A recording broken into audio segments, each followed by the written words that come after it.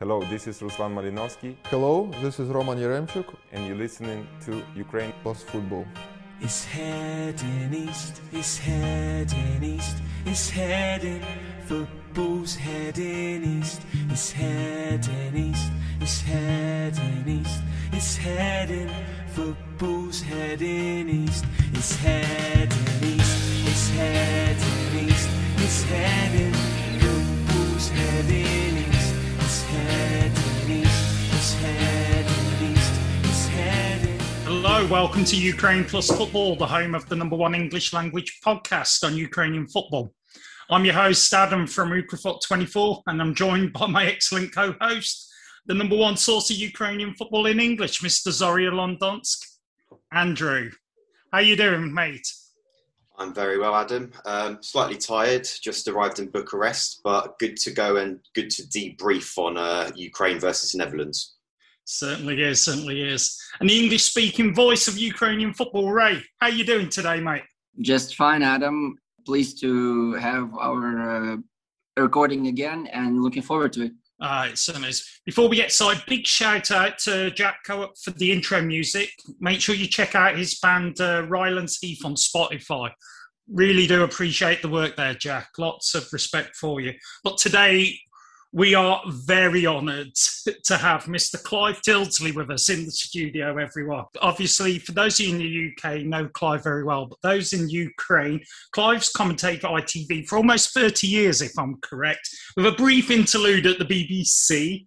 As many of you know, as Ray was telling us off-air just, he's been the voice many editions of the FIFA series for EA Sports. And more recently, I know you've joined CBS in the US to be the lead commentator of the Champions League games.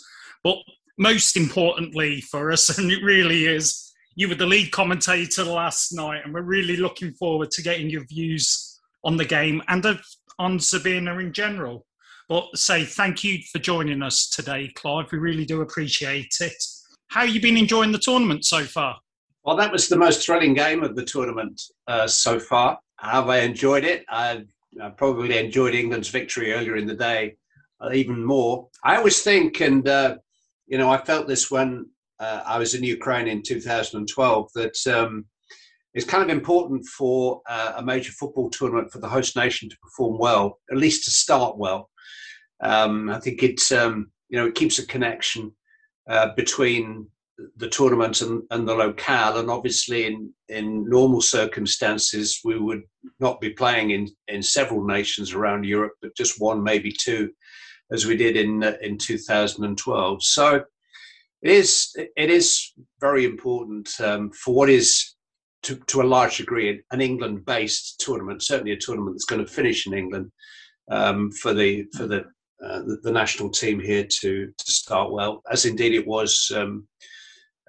When I was in Donetsk, there was the first game in Donetsk. I can't remember now. I certainly commentated on games in Kiev and Donetsk. Yeah, the Kiev one was the so far only win that Ukraine have ever had at a Euros. Shevchenko's double was in Kiev. Of course, yeah. I did cover that game, which was the game that was delayed.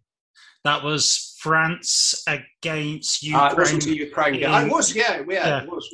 In Donetsk with the big thunderstorm. I enjoyed my time in Ukraine. I visited all four venues, worked in all four venues, all very different for a Westerner visiting the nation for the first time.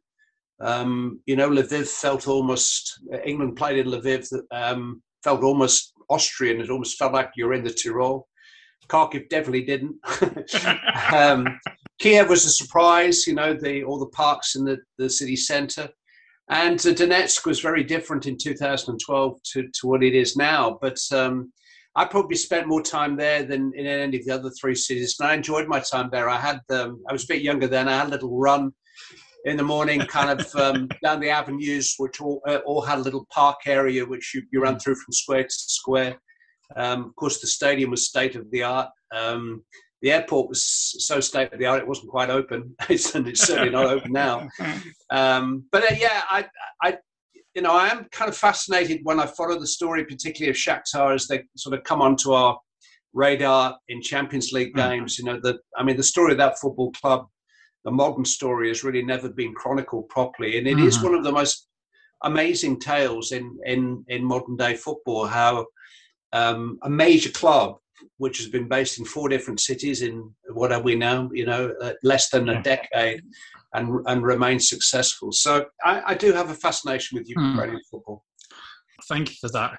It was a memorable tournament. For Christ, 9 years ago now. It doesn't time fly, but it was a great time. I think it was when I really did first fall in love with the country over that period, and I never left.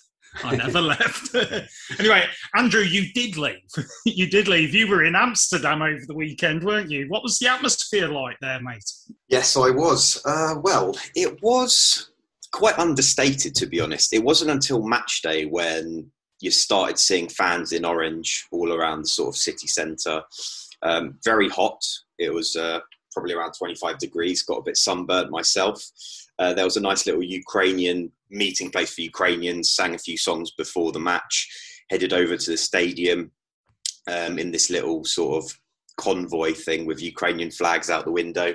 The police stopped us. I wasn't wearing a seatbelt and I got fined. I don't know how much that fine is, but we'll find out when I get home, I guess. And and then off to the stadium. Not that many Ukrainian fans, as I already mentioned. They weren't allowed through the border. The majority of them were turned away in Kyiv because of COVID restrictions and that sort of stuff, which, begs the question why certain host cities are allowed to, are still hosting them. It's just a bit weird. And in general, Amsterdam, all the bars shut at 10 p.m. local time, which is just the start of the first half of late kickoffs. So you couldn't actually watch the second half of late kickoffs anywhere over the few days I was there, other than back at the hotel on the TV. However, the red light district was open all hours, so I don't really understand what the rules are. Were they showing the match, Andrew? Thank you, Clive. No, I don't think they were. No, I mean, Clive, were you surprised with Ukraine last night? How they set out to attack Netherlands right from the first whistle? And for you, what were the key moments in the game? I thought the first 10, 15 minutes of the game was a surprise full stop. I hadn't expected Netherlands to be anything like as assertive. I'd watched their 2 pre-tournament friendlies, and you have to remember the backdrop to the game is that for Frank de Boer to play with 3 at the back, 5 at the back, whichever you call it, was against all of the traditional principles of Dutch football, to the point where a Dutch training the day before, a small plane flew over the session with a banner tailing out at the back, not with any, sack the coach or get rid of the federation or any political statement, not, don't take the knee or anything. It was play 4-3-3. I mean, somebody had hired a plane, to send this message to De Boer, and rather stubbornly he went against that. But whereas we'd seen very much 5-3-2 in the friendly games, we saw 3-5-2 last night, and Dumfries and Van Aanholt, who was a bit of a surprise selection anyway, were midfield going on, attacking players from the start. I don't know whether that caught Shevchenko by surprise. I, again, have watched the certainly 2 of the 3 Ukrainian warm-up games. I felt they played with tempo and intensity. It didn't surprise me that they made a front foot start to the game. But what we had was the first 10 minutes looked like the last 10 minutes. It was kind of crazy, a slightly chaotic start to the match. And I just think that I sometimes liken football matches to boxing contests. And whereas we were expecting at the start of a 12-rounder, the 2 fighters to come up with their hands up and just to kind of, they started throwing big haymakers at each other from the beginning. And sometime in a fight like that, one fighter never quite clears his or her head. And I don't think Ukraine ever quite cleared their heads from the start. It didn't help to lose a player so early. That obviously is a little disorientating. Marlos didn't work. It was almost as if the game had a little bit too much speed and pace for him. I actually thought the second substitution made a big impression on the game. I thought he was very impressive. I felt that Ukraine were very much in the game at half-time. I mean, they owed a lot to Bushchan and indeed to Dumfries missing a chance. But I felt that they looked dangerous on the counter-attack. I felt that they carried a threat in the first half. But the first 20, 25 minutes of the second half, they were flat. And not only did they fall 2 down, you couldn't really see where a goal was coming from. And 2 extraordinary goals in their way. Then you would expect the momentum really to be with the team that's just scored the 2 goals. But they didn't quite go on from there. That would be my reading of the game. I have probably more reflections on looking back with what we know, but that's kind of how the game played out. It started full of surprises and it kept on providing them with surprises, or it almost had a mind of its own, the game, so that it almost became difficult to analyse tactically because it just seemed to be running a fever from the start. And I think the right team won. I think, if you would like a boxing contest, to score it round by round, who landed the most punches, who looked the most dangerous, that team would be Netherlands. But I say Ukraine were right in it at half-time. 20 minutes into the second half, they looked right out of it. Thanks for that. I mean, Ray, were you happy with the performance overall? What were the sort of disappointing moments for you? Quite a twist of the tail that was, I have to say. Albeit we lost all the possession in the midfield area to Wijnaldum and whoever was still playing with them. I only noticed Wijnaldum, to be honest. Zinchenko and Malinovsky did not... Frankie de Jong. He only cost about 80 million euro. So Zinchenko and Malinovsky, our star players, they did not do very well in there. And they left Mikolenko on the flank against 2 players most of the time. And Sidorchuk rushing all over, making mistakes. So the class of certain players made a difference on the scoreboard for us. Not the players we were hoping on, obviously, yet crucial for the team at the critical moment. Those were Yaremchuk and Yarmolenko, a class finish from an old school of his, trademark finish.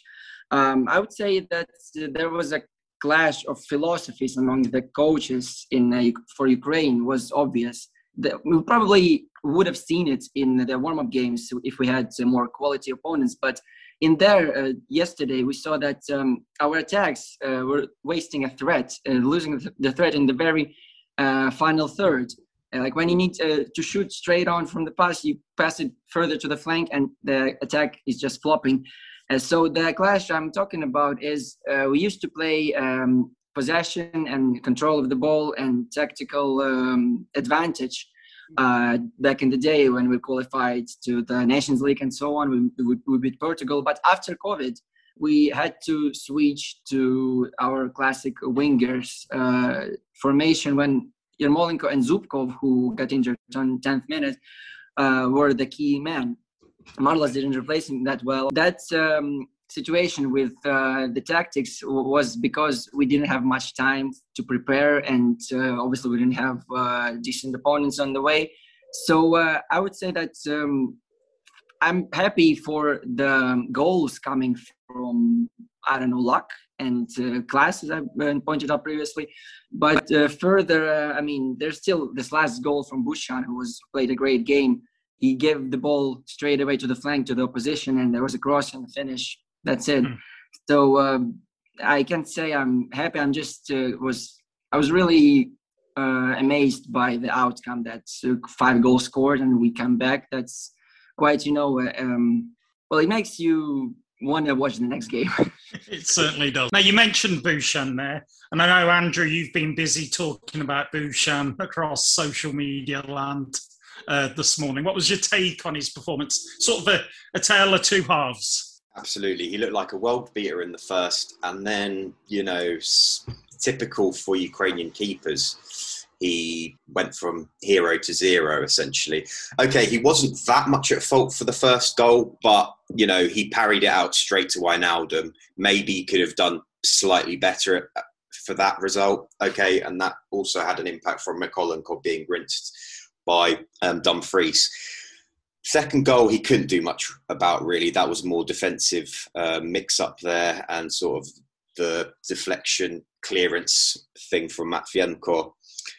And then the final goal is it's sort of been up for debate on Twitter with some of my followers. They've been saying that it's a bit harsh to blame it on Bushjan, sort of from a save point of view. But I think he was caught flat-footed. He could have easily got a strong hand to that. It was inside the post. I mean, a yard inside the post, and he probably should have done better.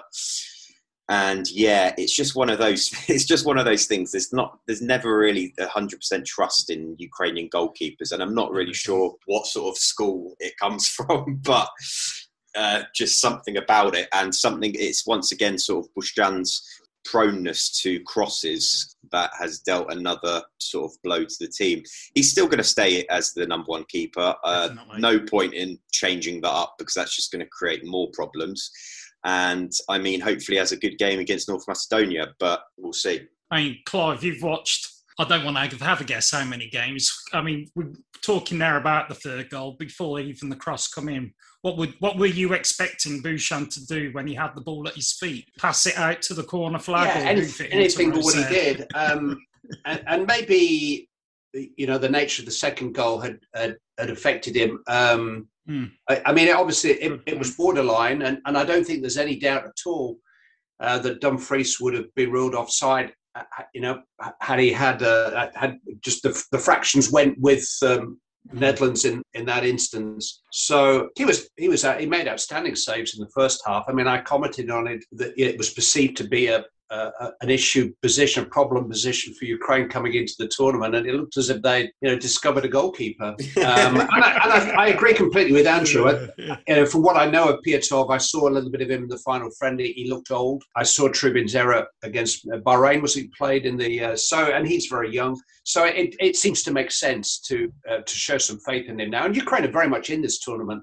I mean, teams are going to get through with 3 points. So there is a possibility. Might probably.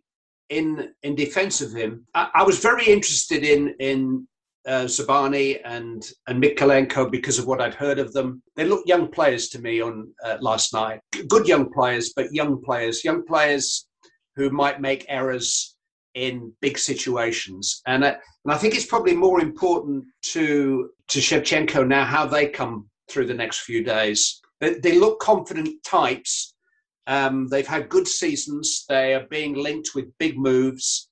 I'm not suggesting that's gone to their heads in any way, but that was a bit of a knockback for them last night. They both made errors at key times, and how they recover from that. Whether Shev decides to go with Krivtsov, maybe just to try to put an older head. I felt the best player in the back four last night was Karavayev, which probably tells you something that a bit more experience, I thought Zinchenko had a good game. I thought that Malinovsky had a poor game. The free kick was terrific for the second game. I was very disappointed with him. Mm-hmm. I thought he played safe a lot. Didn't look as if he had quite the energy really to compete with that midfield with De Roon and De Jong and Wijnaldum. So I thought he was a bit of a letdown for me. As I said, I think Shaparenko made a real impact when he came on. I wouldn't be surprised if he didn't start the game, if they didn't find a place for him. I know about the issues with the anchor midfield. I guess if Stepanenko's had a little bit more training, feels a bit fitter, that might make a difference. Sidorchuk made some good interceptions at time he had, but he looks a bit one-paced. He doesn't. He looks more of an interceptor, a defender, rather than a prompter, and somebody who's really going to get you moving. And given that Malinovsky didn't really function on the night, Zinchenko was almost playing them on his own back there. But there was a telling moment. You probably saw the close-up midway through the first half. And, Zinchenko is a reasonably experienced player. But when he was telling everybody to calm down, that was the Manchester City experience. That was somebody who said, hey, I played in these games before. If you're not careful, this is going to pass you by. You're going to get back to your hotel room tonight and it's going to seem like it was all over in 5 minutes. Now, just take a breath, take a moment, and let's try to play our way into this game. And they never quite, whether it was the youth at the back, whether it was the lack of real athleticism up front. I think, Yaremchuk is a forceful player. I think the truth is Yarmolenko, despite the brilliance of the goal, is now in the autumn of his career. So whether you can regenerate with a little bit more of that Shevchenko energy, a more attacking threat, and then maybe steady it at the other end, perhaps by bringing in Stepanenko, perhaps by bringing in Krivtsov, just to calm things down a little bit and act out what Zinchenko is asking for, just to play with your heads rather than your hearts a little bit more. Because you're going to go into the next game favourites. You weren't favourites last night, but you're going to go into the next game favourites. You've got to win that game, really. You've got to find a way to win that game. And that's possibly going to require a little bit more concentration than they showed last night. Clive, can I ask you briefly about Zubkov? Now, you mentioned that you saw a couple of the warm-up games and what you saw in that sort of first 10 minutes before he went down. I don't think there's a lot of subtlety about him from what I've seen. But he's a very different kind of player to Yarmolenko or Konoplyanka. He reminds me a little bit of Rebic. The Croatian's got that strength and power and almost it's a sort of a youthful vigour. And I think that was missing. Certainly Marlos has got none of that. He's old enough to be his dad, really, isn't he? I mean, he looks anyway. There are certain games, and listen, it may well be that if you dominate possession against North Macedonia, Marlos is what you need. It may be that you need a little bit of subtlety, and I don't know what kind of game it's going to be. But against Netherlands, in a very energetic match, and it was a warm day, Andrew, but nothing like the heat, for instance, that England and Croatia played in the afternoon at Wembley. It had cooled down a little bit in the evening, and the game had more tempo, more pace about it. And it was a runaway match anyway. So you kind of needed, I think, a little bit more physicality in the team than you had, particularly in attacking positions. Very well, Paul. Thank you for that, Clive. You've mentioned that you see Ukraine coming out the group, but how much potential do you see in the team? Which you've mentioned briefly about the youth. Do you see them getting past the last 16 if they get out the group? I thought they'd win last night. I thought you'd win the game. Based on what I'd seen in the warm-up internationals, because Netherlands looked very stilted, very ill at ease with their formation in their warm-up games, and because I saw you getting into games right from the outset in your warm-up games, I felt actually that it could turn that the fans. It can work for or against you playing at home in front of your own fans because they can get nervous quickly. And I thought that might happen last night. And in fairness, it did. It was a far more adventurous, far more positive Netherlands performance than I'd anticipated. So I've come away from the game feeling that I think to progress really into the last 16 would be. You may not see it in those terms, but. I think to be one of the best 16 teams in Europe at the moment would be respectable. And then you never know. I mean, if you get out of the group, you could draw Finland, for instance, at the moment. It looks like Finland are going to get out of their group. They've got 3 points we didn't expect them to have. I haven't looked at the draw and how it might pan out. But, you could get a match which you can win. We've seen enough knockout games which have finished 0-0 and gone to penalties. So it is possible to progress in a competition. But in terms of actually the potential that I had read about, and particularly in those young defenders, that I'd seen in what is clearly a unified squad, the story of slogan on the shirts and stuff, all of that kind of vibe, that narrative suggests that, Shevchenko's got them all together and pointed in the right direction. I just wasn't sure that there was enough quality that was ready to go. I think, in another 2 years, Mykolenko and Zabani will be different players, but last night, they just looked a little naive to me. So, Ray, looking towards Thursday, how are Ukraine going to move forward going into the North Macedonia game? How does Shevchenko pick up the boys after that? Yeah, as I said previously about the clash of philosophies, it's obvious now that they will keep up with the wingers formation, and that would be the lack of our half spaces, which are Zinchenko and Malinovsky, and maybe Shaparenko, as he went on quite well with Netherlands. It might be a slight change in that position, including the Stepanenko coming out instead of Sidorchuk, but I'm not sure. I'm honestly not sure about that, although I wasn't impressed with Sidorchuk that much. So that would actually be this build-up, and North Macedonia had scored their goal on this tournament, their very first goal. I'm pretty sure in the big tournaments. It was, of course, Goran Pandev, and now they felt it. They felt the smell, and they're hungry for more. And this is not good news for us, as we know that this second game would be crucial for us, and this would not be the decisive one, but definitely not easier than Netherlands from what we've seen the other day. And I would like to see more from our leaders, as I've said previously, from Shevchenko and Malinovsky, as our huge hopes are for them. Also, the youngsters from the back, it should go fine, but yet again, that's pretty much what we've been preparing for with our warm-up games. So that's going to be probably a historical match. Oh, yes. Andrew, we've spoken a lot over the last sort of 6 months of second game syndromes and all of this, and we remember, the sort of dark day in 2016. Any danger of that catching up with us again? You'd hope not. I mean, there's already the market change that they've scored the 2 goals, so it can't be any worse than Euro 2016, even if Ukraine do lose all of their matches. But I mean, just based on that comeback, okay, they didn't have enough to beat the Netherlands, just, I think, mainly to do with the quality of the side. But ultimately, in the grand scheme of things, Ukraine are a stronger team than North Macedonia, so they should have enough to deal with them. And then it will come down to that final game, which will be like a bit of a final to see who makes it through to the next round, potentially, or even if, whether you finish second or third, and what you get rewarded with as a result of that in the next round. So it's all sort of up in the air. But yeah, the North Macedonia game is key, because one win could potentially be enough. Thanks for that. Now, one last little thing, just slight change of tact.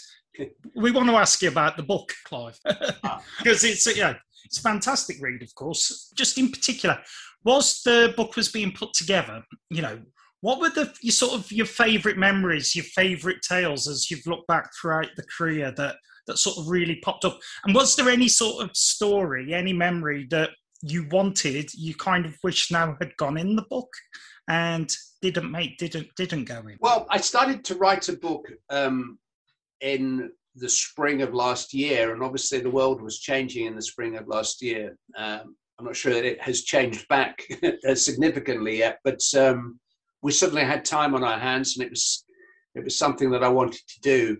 I didn't feel as if my life was interesting enough for an autobiography, or at least the bits that I would be prepared to write about are not interesting enough. Maybe some of my personal stories, which we're never going to make. We'll ask Andrew about the red light district again a little bit later on, but they weren't going in the book. So I decided to write a book that was really about the people that I've met, the extraordinary people that I've come across, and some of whom I've had quite close relationships with. I don't know what you found in Ukrainian football, but football and its media have kind of grown apart. Football and its public have grown apart for various reasons over the last 2 or 3 decades, partly because of the wealth of the players, which makes them slightly detached, partly because of these and the fact that an autograph is no longer good enough now. If somebody stops you in the street, you've got to record a film and say you want to marry them or something like that. And actually, that's just made famous people or people with any public profile to stay inside. They don't want to come out anymore. So, the media's got stuck in between. It's become a pretty hostile media to a large extent, I think, in a lot of countries now. And so you don't get as close to these amazing people who are managers and players as we used to do, and as I was lucky enough to do in the earlier part of my career. People like Sir Alex Ferguson and Brian Clough and Bill Shankly, Sir Kenny Dalglish and Graham Souness. So all of these, Gareth Southgate, are chapter headings in the book, because they're people that I've got to know and learn from. And you learn about life as well as football and sport from them. Compete is a way that we don't compete. What makes them different? They are different. They have a different approach to life than you and I, who never cross the white line, never get to feel the scrutiny and the jeopardy that goes with being a competitive sports person. So, my reflections in the book, it includes my opinions on all kinds of things, from racism to social media and so on. But those are opinions which I've kind of formed through being around these people during my life. So one review described it as a love letter to football, and I like that. I was really flattered by that. I think if you were to ask me in a sentence, what was it trying to be? It's that this wonderful game which has given me my career, which I've never kicked a ball that's ever mattered. So I was never a player. I've just sat there as a watcher, really describing it and meeting a lot of the people who do make it happen. So that's what the book. I think if you love football, hopefully it'll be a narrative which you'll be able to follow and see a little bit of yourself in as you read through it. It's called Not For Me, Clive. It is. What's the story behind the title? The story behind Not For Me, Clive is it's a nice story, really. I know we're not quite sure whether it was Andy Townsend or Annie McCoist. I commentated on the game last night with Annie McCoist. It is an expression of an opinion about football in the way that football opinions should be. There are so many opinions out there in the world at the moment. People are so judgmental and unforgiving. And people express opinions and essentially you don't agree wholeheartedly 100% with them. Then they kind of brand you an infidel and cast you into the fiery inferno. And life's really not like that. Life's all about shades and opinions and changing your mind from time to time. It's really not a bad thing to do sometimes. And so it's the kind of football opinion where if I were to say, I think that Shevchenko should immediately find Rebrov and bring him into the squad, you'd all go, yeah, not for me, Clive. You're entitled to that opinion. Okay, we respect it, but we don't agree with it. It's that kind of opinion. It's a debating kind. And it comes up in commentary from time to time where I say, really should have scored. And Ali will go, well, not for me, Clive. Fantastic. Now, Clive, people listening, if they want to follow you on the Twitter, on the social medias, yeah, just Clive Tyldesley on Twitter and Clive Tyldesley on Instagram. I don't post an opinion on everything and everybody because I think Twitter's full of those. One of the points I make in the book really is that this is great for us to have a discussion, but I've got a funny feeling Shevchenko will never see this. I was during the England game yesterday. There were an awful lot of people on Twitter. I had a quick look at my phone a couple of times. People saying, "Oh, Southgate's picked the wrong team and he's got the wrong tactics," and etc., etc. And I actually put a tweet up at halftime and saying, "Lots of opinions on here, but I haven't seen Southgate look at his phone once. I think he's probably too busy watching the game." And we have got into this kind of habit whereby even the best game in the world doesn't hold our attention. The fact that we can't not look at our phone for 45 minutes, just check what anybody and everybody's saying. And I know as a commentator, particularly as a commentator who's at the moment commentating off a screen rather than in a stadium with a whole field to look at, that if you take your eye off a football match for 2 seconds, that's when Yarmolenko will cut in from the right and go one in the top. And you go, what? What's he doing? Oh, he scored! He scored! Fantastic! You see it! You were looking at your phone. Yeah, true? So true. Thank you so much for today. We've really and thanks to Andrew who briefed me. And I actually was a little sad that because of the nature of the game, there was some kind of backdrop and background on Ukrainian football and life that I wanted to introduce into the commentary if I could. I didn't in the end. It didn't feel right. I mean, I think if Ukraine had been 3-0 up or 3-0 down, then and the game's drifting away, then and they were nearly 3-0 down, then you can kind of say, well, in fairness, this is a nation which and the story of your nation's not being told. Yeah, I don't quite understand why, because we've got the world's leaders meeting in the UK at the moment. Part of your nation's occupied. When did I last see that on the UK news? This is in Europe. These are football teams we're playing against. I mean, did anybody outside of those of us who've done the research know that the reason Ukraine and Russia are not in the same group is because they were kept apart? And I mean, you might meet in the quarterfinal, well, then we'll know about it. And I did want to introduce some of that last night, but it wasn't the right kind of game to do it in. But those backstories are really important to football, and to put it into some context. And I'm afraid that too many of people watching last night would just see Ukraine. And do you know what? A lot of them would say, isn't that Russia? Yeah, that's as much as we know. And it's up to people like me to enlighten them. No, it's not. It really isn't. Andrew, any final thoughts from you, mate? Yeah, it's been a great episode. I think we've got to the sort of the nitty gritty of, you know, what happened last night, and very enjoyable to hear a bit more about Clive's career. And yeah, thanks for joining us. It's my pleasure. And maybe I'll see you in the last 16.